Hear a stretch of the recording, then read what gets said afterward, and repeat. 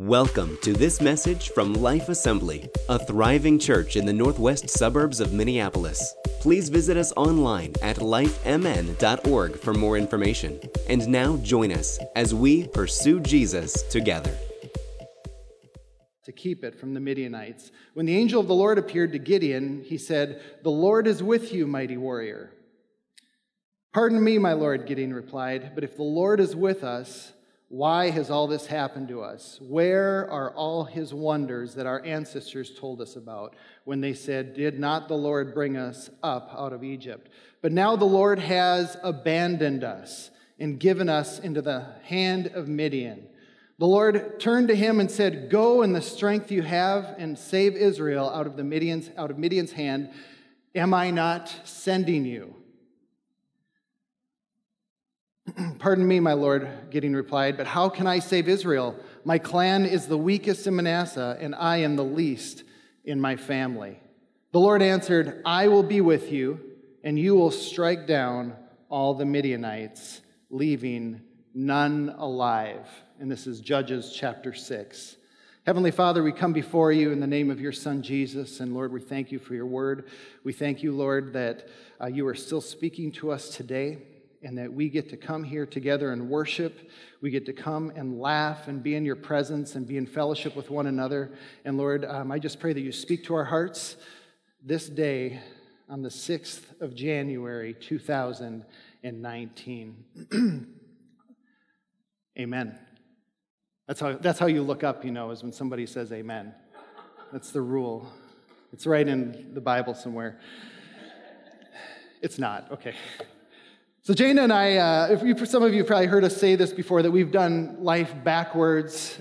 We had kids much earlier than the culture tells us we're supposed to. Much faster than the people that are our age had kids. We declared that we were finished when our friends were just starting to have kids. So in the midst of that, our friends had a tendency of being older because it was just kind of where we were in life. I don't know if I really recommend doing it the way that we did. I mean, it really puts a lot of difficulties in life a lot earlier on. But that's okay. There's also benefits as well.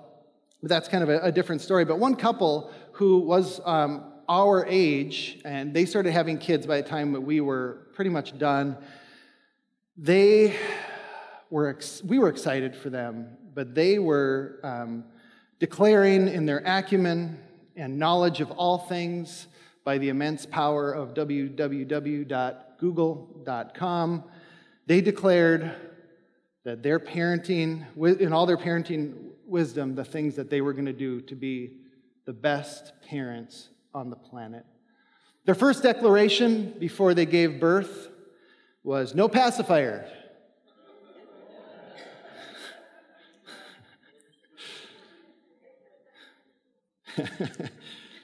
Because the violent sucking would pull the teeth out and push them forward. They are so smart. Then they declared that in all of their wisdom that there would be no traditional play walker because their kids would now be bow-legged, and then they would go down the steps. There were other declarations that were made from our wonderful friends, but I seem to have forgotten them. As this idealistic and principled couple declared their knowledge to Jana and I, not only were we trying not to laugh at their well-informed ignorance, we were also convicted and convinced that our children were going to be bow-legged and toothless cowboys. They, of course, were telling everyone who would, listen about their advancement and parenting and how superior they were. And I'll never forget what my buddy said to me is they were walking out of the hospital. His wife was ahead of them with their child, and a nurse came and grabbed my friend, and she secretly placed a pacifier in his hands and gently closed his fingers around it, and she just said, "Honey, trust me." I know this story only because he told it to me. Oh my goodness. And then she walked away. She walked away. My wife shared an article with me this week that had this week had 117,000 shares, which means that millions of people read this article, and mainly mothers. The article was called "Just Do the Dishes, Please, the Kids Will Be Fine," by Rachel Marie Martin. Rachel is responding to all the pressure by probably well-meaning mothers or people who are very superior about how to skip the dishes, skip housework, do not miss a moment of your child's life. You can't miss anything. Life is too precious. Don't just all that other stuff, just leave it. Somebody's going amen, right? But as if anybody needs more pressure, right? Okay, now this burden is on me too. Now I'm going to potentially miss a crucial moment of my kid's life and it's forever gone. So she writes, hey, do the dishes. Your kids will be just fine. So just like my friends declaring how bad a pacifier is, and I say, for me personally, I say, for the love, put a pacifier in your kid's mouth. It's not for them, it's for you, okay? Okay? But what Rachel says, and here's the quote, Mom, stop feeling guilty about this. You are not a bad mom if you're not sitting there savoring every single moment. Work must be done. By doing these things, you're actually teaching your kids. It's life, is what she writes, end quote. What does this have to do with Gideon and an angel? So this section of Scripture actually goes much deeper than this, and we're going to address that, but we're going to address some of these bigger questions, cultural questions, and that's why I named this Big Questions. Big Questions, and there's some notes and some questions in your bulletin. So there are questions that we hear right now in the 21st century, and it shows similarities to the questions that Gideon asks this messenger that came to him from the Lord. These are questions about life. These are concerns that people are faced with every day. They're fears, and they haven't changed that much. For those that do not know, here are a few major questions that religious leaders continue to answer and people continue to ask. And some of you have asked these questions as well. Where is God in my situation? Gideon asked this. And essentially he's saying, is there really a God? Why do bad things happen to good people? Why did our spiritual ancestors or people in the Bible experience big and terrific wonders and miracles, and I haven't seen any?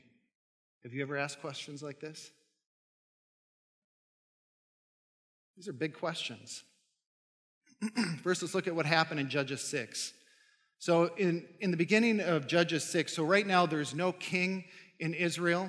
What ends up happening is when times get really bad, God raises up a judge to rule Israel. And at this time, it is Gideon.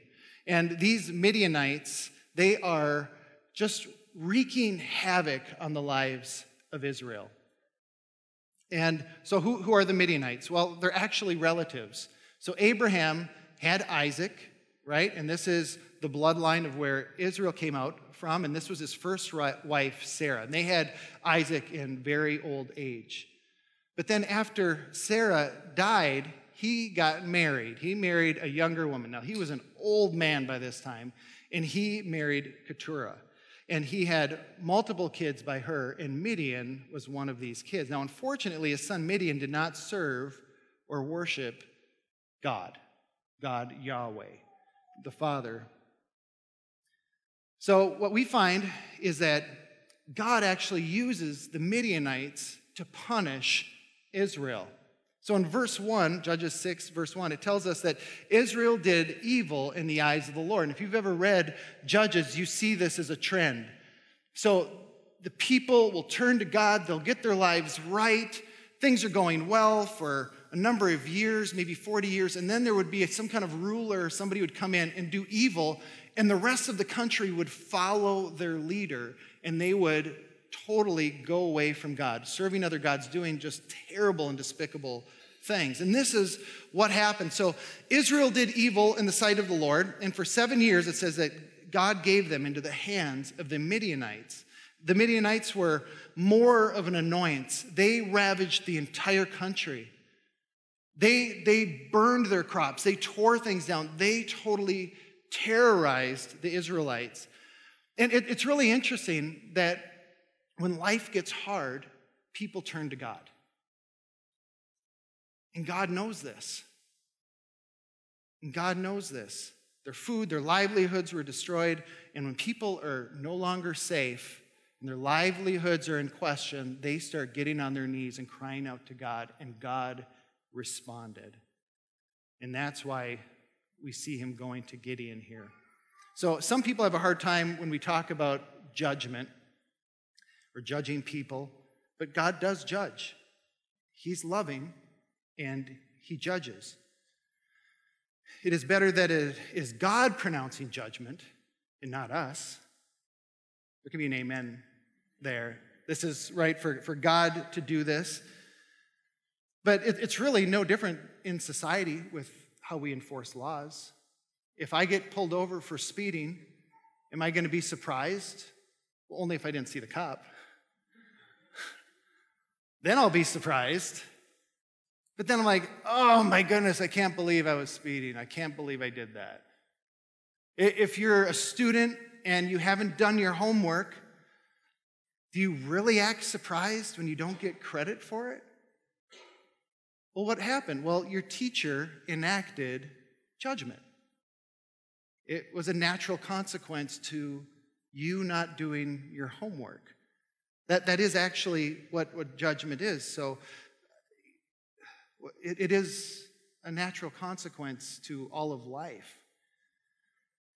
So for those who argue that a loving God will not judge, well, certainly that same person wouldn't argue that if God is blessing you, do you have any problems when God is blessing you? Well, of course not.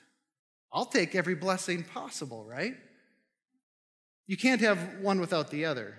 There is either both judgment and blessing, or there is none. So that's what we're faced with. In Genesis chapter 22, verse 18, we see this moment with God and Abraham. And God says to Abraham, because you have obeyed me, all the nations of the earth will pronounce blessing on one another using the name of your descendants. Abraham's obedience and faith in God brought blessing. This method has not changed for us today. Obedience and faith in God brings blessing. Obedience and faith in God brings blessing. It has not changed. In Judges chapter 6, Israel parted ways with God, started serving other gods, started doing detestable things, and they did evil in the sight of the Lord. And God brought in Midianite. It's so interesting, the protection that was around Israel. His blessing of protection was around them, and he lifted that. As he lifted that, they began to now cry out to God, and now it is called mercy that God responded. His mercy to bring them back to him. When we first find Gideon, he is hiding and he's secretly threshing wheat out of sight from the Midianites. They are everywhere. And so for him to survive, he is doing this just thrashing wheat, which you know is a messy and a terrible job. And he is sitting there and he's sweating and he's trying to get this done without his crops being ruined by the Midianites. Life was hard, and there was no relief in sight for these people. When the angel appeared to Gideon, he had his arguments ready. Now, this is where these big questions start coming right away. Like many of us have experienced hardships like Gideon or like my friends with kids, they are smarter than everyone else because their experiences are teaching them something. And Gideon's experiences were hard, and they were starting to teach him things that were different than the God that he had learned about. So he was angry about all these big, grandiose faith stories from the past. He was smarter than that. He didn't see the big faith stories or experience them, so these must be fake childhood stories just to make him feel well. His experiences were different than previous generations, and he was doubting everything that he was raised with. How many people have heard that from people around them? Big questions. One of the most famous lines from the story, many of you know it by heart, "The Lord is with you, mighty warrior." First thing that this angel said to Gideon. This statement is very important. I mean, it's crucial. The angel of the Lord is calling Gideon a mighty warrior while he is hiding and privately threshing wheat. He is no warrior. Feels like a coward, and he is just trying to survive. How on earth can you call me that? The angel of the Lord calls him by who he's going to be. He's calling him by who he's going to be.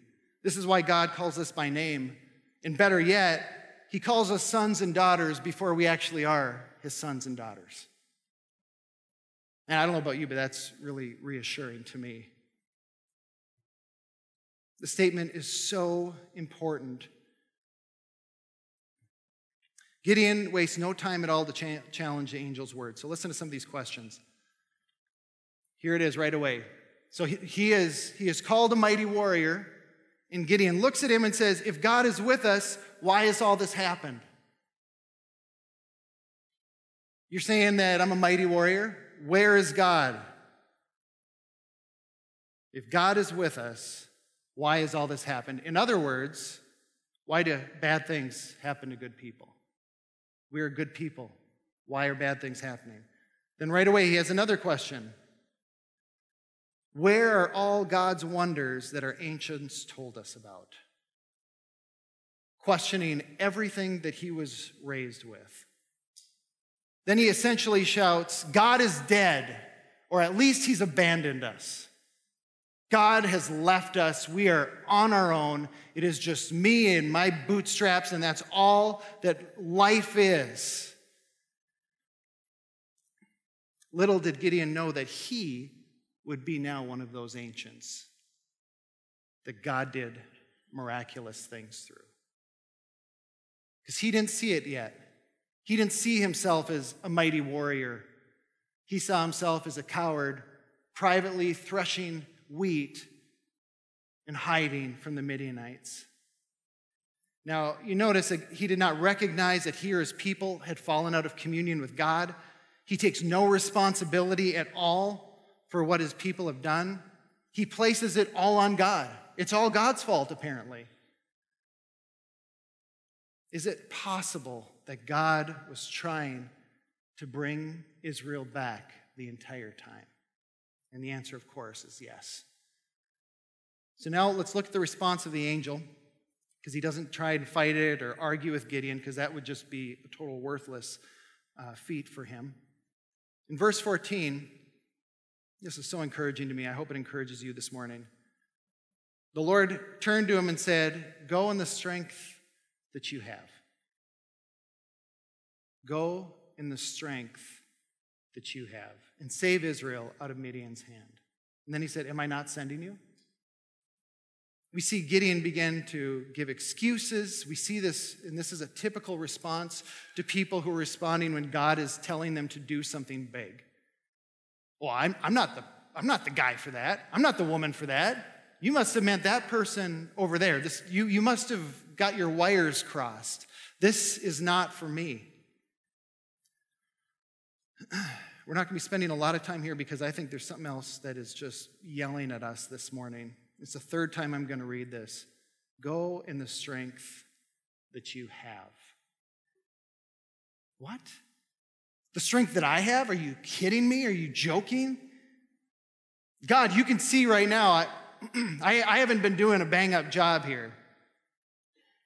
I mean, it's New Year's, and I've just got a Bluetooth scale. I mean, look at me, right? You should see my spiritual life, right? I mean, go in the strength that you have. Mothers, what if instead of feeling pressure from culture and other voices, you could settle into God's voice saying, daughter, go in the strength that you have. Wouldn't that make you feel a lot different? Wouldn't that be empowering if you heard God say that to you? Maybe you're not a mother. Maybe you're someone that felt like you're less than. Maybe you're feeling inadequate. What if God is asking you just to go in the strength that you have? Men who have friends or acquaintances that always seem like they're further than you in life, or you feel like you're just never meeting up because of people around you. What if you heard God's voice just quietly say, "You're enough.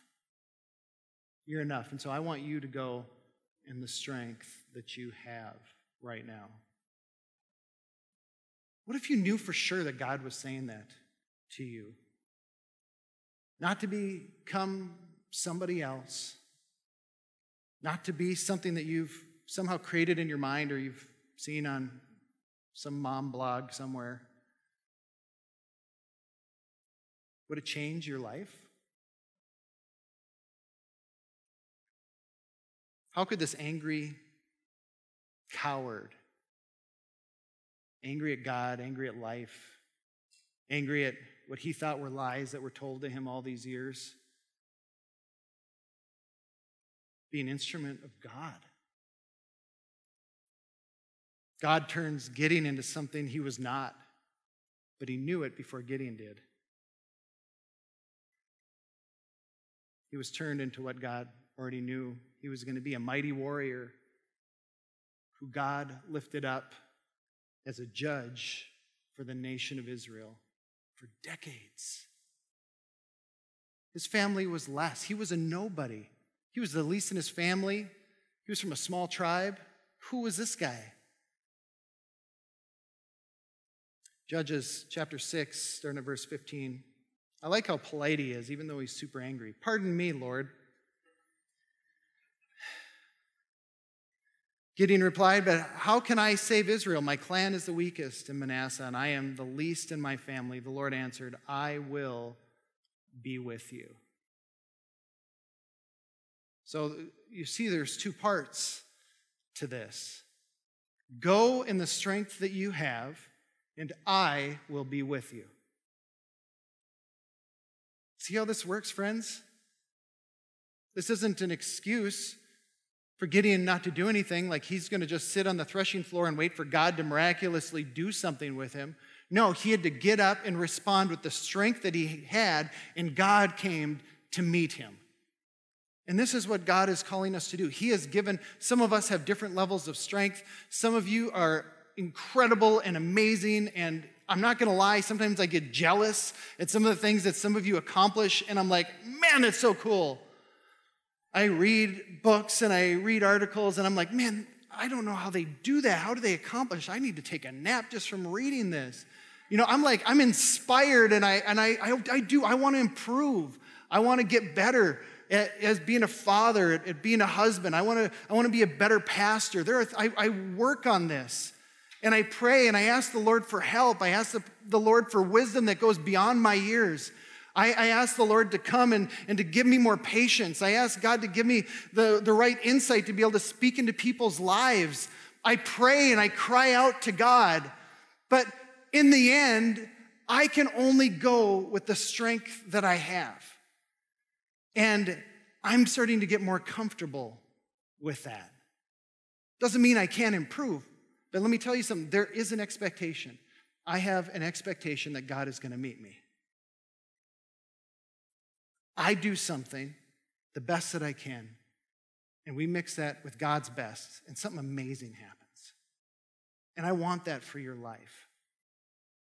I desperately want that for your life, even when you don't see it right now like Gideon. If someone came to you and said, "Man, you are a mighty man or woman of God," and you went, "Oh, you don't know." But God knows. He sees something you don't. Are you going to listen?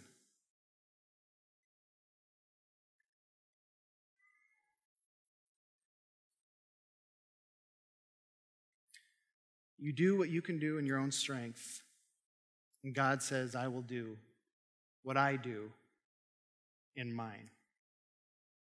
Our arguments soon go by the wayside when God shows up. I know mine did. I can't speak to your life and your questions and your experiences, but I can speak to mine. And I remember asking difficult questions, pursuing God with my questions, with tenacity. I remember getting in arguments, questioning, sometimes being angry.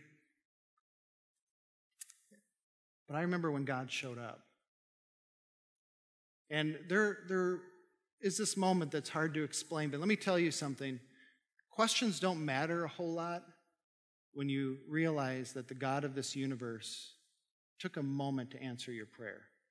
A prayer so specific, nobody else knows about it, and he comes and answers it. All of a sudden, those questions, you go, all right, but God is real, but God is here, and God is with me. Let me tell you something. When you seek God, when you pursue God, he is going to answer your prayers. He is going to speak to your heart. And there's a Bible verse in Deuteronomy 29:29, and it says, the secret things belong to the Lord. There are certain questions that you are asking that you're not going to know until you stand face to face with God. And so there's just certain things that I've come to know, you know what? I'm going to put this in God's hands, but I still have questions. But when God answers your prayer, when God shows up, you listen. You listen. Heavenly Father, I come before you in the name of your Son, Jesus. And I just ask that you meet us today. I ask that as we come into this new year, that we are able to go in the strength that we have, that we're able to go in the strength, Lord, that you've already given us, and that you meet us and you bring us to a place that we had no idea that we could even get to.